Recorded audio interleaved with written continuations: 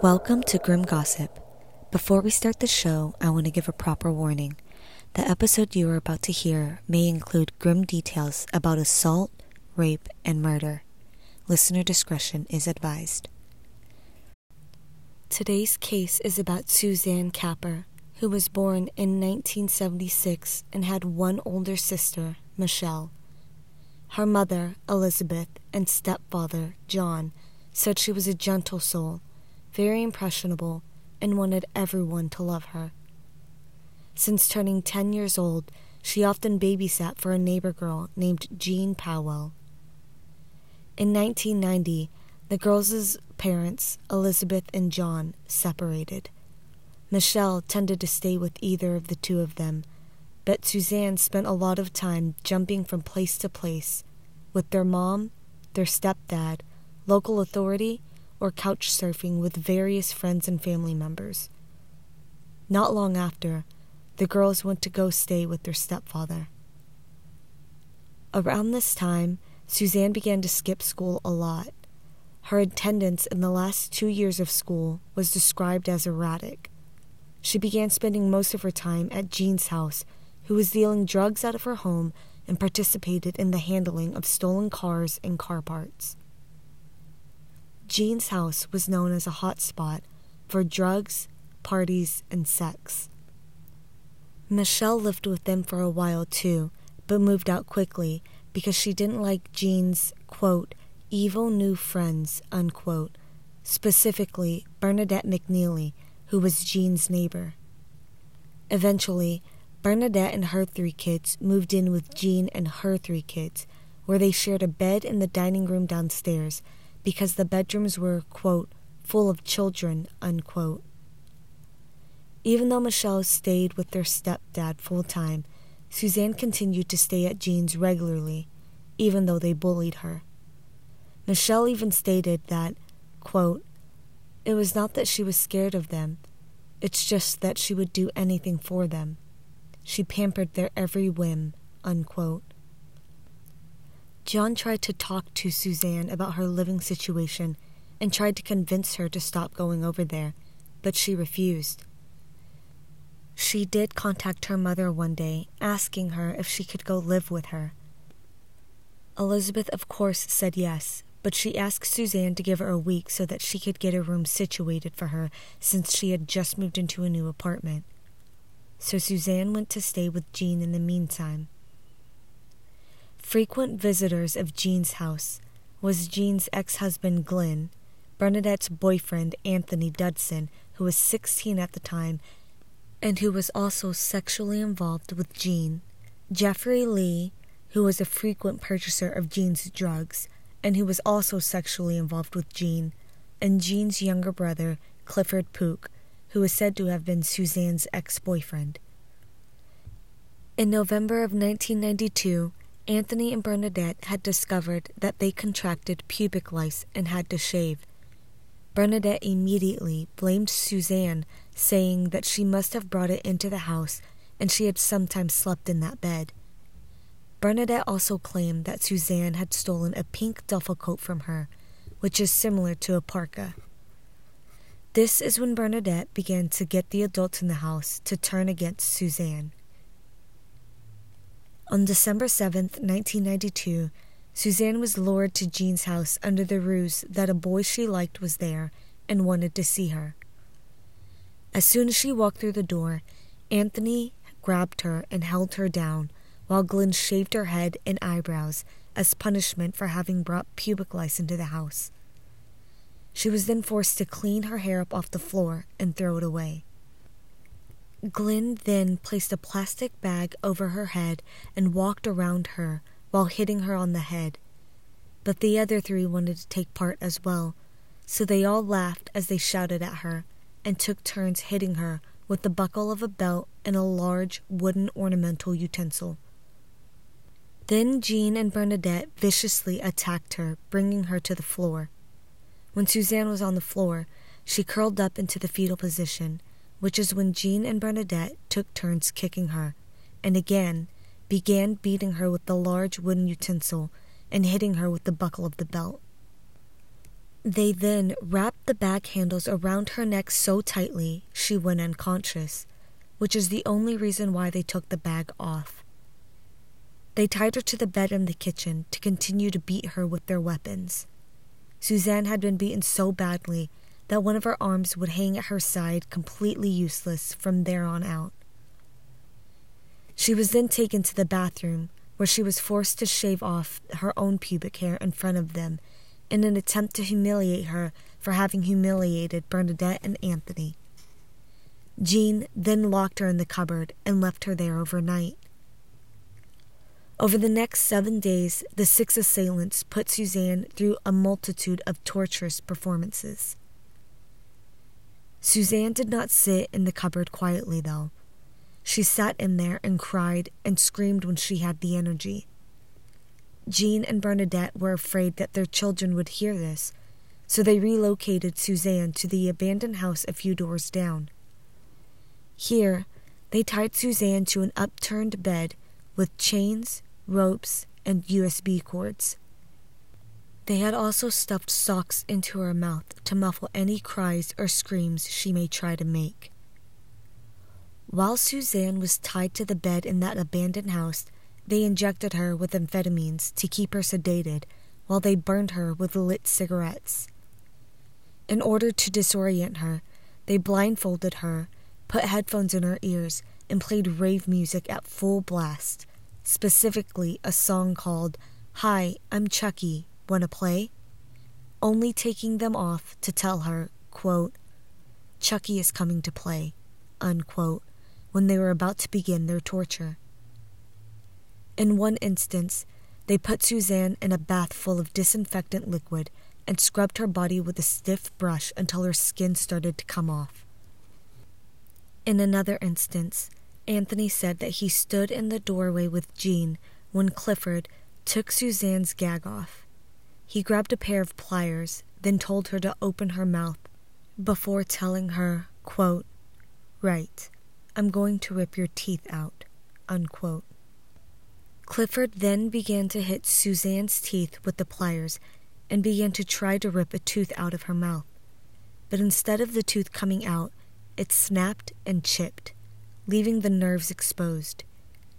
He hit the teeth a few more times, then put the pliers back in her mouth to try to pull again, having to place his palm on her forehead in order to get more leverage, until the tooth came out.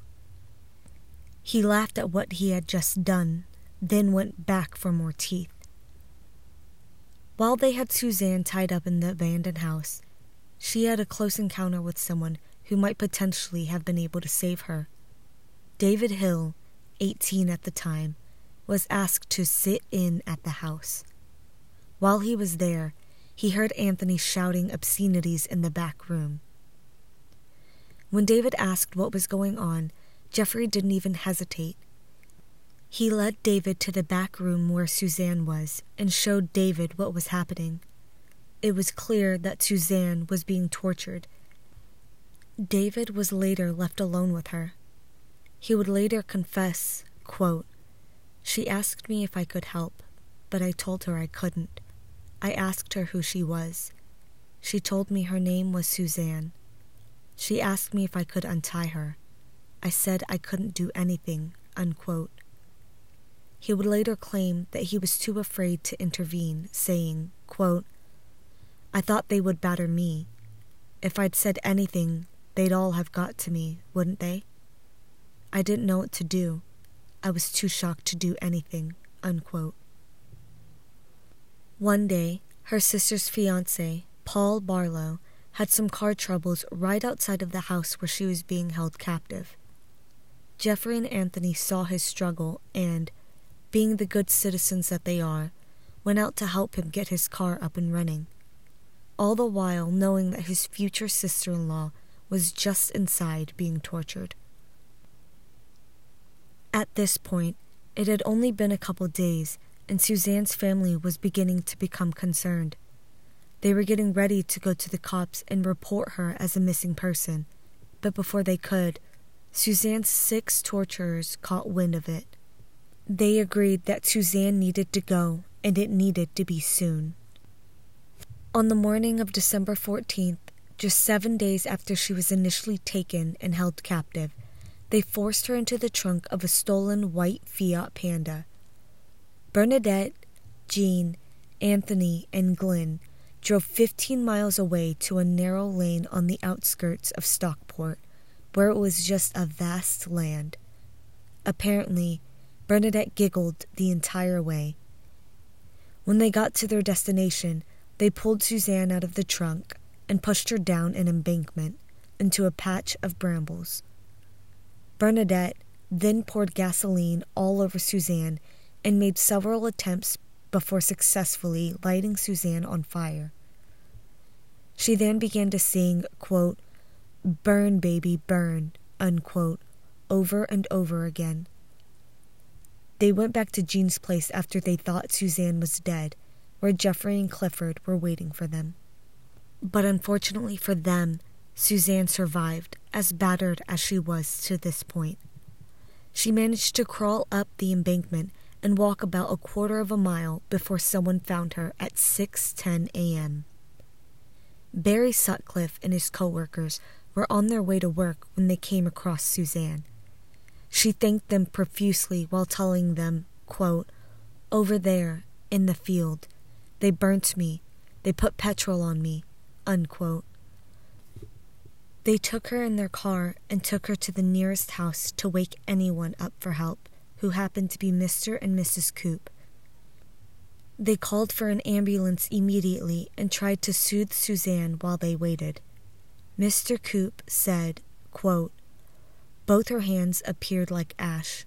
Her legs were just like raw meat, and her feet appeared to be badly charred. I was struck by how polite the victim was. She was constantly thanking my wife for her assistance," unquote. Mrs. Coop said, "I instinctively went to put my arms around her, but she pulled away because she could not bear to be touched. Her head was shaved, and there were recent, not new, cuts to her head. Her face was almost featureless. Her hands were red, raw, and black at the fingertips. Her legs were red from top to bottom. She couldn't bear anything near her legs," unquote. While Suzanne was there, she consumed 6 glasses of water, but someone had to hold the glass for her because she was unable to hold it herself due to her injuries. When the ambulance arrived, she was rushed to the hospital immediately. In the hospital, she was able to give the names of the 6 individuals who had done this to her, as well as an address. She then fell into a coma. The police were on the case with the information Suzanne had given them. They arrived at Jean's house that same morning around 7:30 a.m., where they were met with a complete wreck of a house. There was trash everywhere and stolen car parts all over the house. Upon further investigation, they found Suzanne's hair still in the trash can, a pair of bloody pliers, and Suzanne's teeth, which is said to have been kept as macabre trophies. Initially, all 6 of them denied any involvement with what had happened to Suzanne. But Anthony broke. His father encouraged him to tell the truth, and so he did, which led to all 6 of them being arrested immediately. Detective Inspector Peter Wall led this investigation. He said, quote, "As the story began to unfold, we just couldn't believe it. I kept asking myself how one human being could do this to another," unquote, and that police officers, quote, "wept as the extent of Suzanne's suffering was revealed," unquote. The police and civilian staff at the station collected money to send flowers to the hospital for Suzanne. 3 days later, on December 17th, the 6 appeared in court in front of a judge, indicted for kidnapping and attempted murder. But the following day, Suzanne died in the hospital, which brought on a murder charge instead of attempted murder.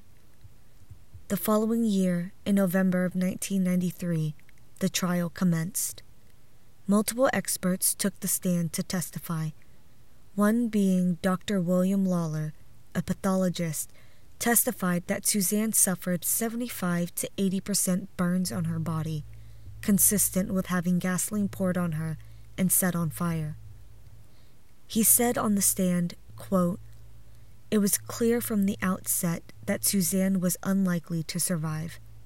She suffered widespread burns that led to severe complications internally," unquote. He also said that her death was inevitably caused by these burns. The coroner testified, quote, "It is clear that this young girl must have suffered a great deal of pain and had no chance of survival, but she did fortunately survive long enough to give information which led to the people mentioned being charged with her death," unquote. He also said to her parents, quote, "I offer you, not just on my behalf, but on behalf of the whole nation, my very deepest sympathy and condolences at this tragic happening to your young daughter," unquote. During trial, all 6 assailants turned against one another, placing heavier blame on each other while trying to diminish their own actions that took place. Jean stated that she sat in the car while the others set Suzanne on fire. She said, quote, "I was numb. I was scared," unquote.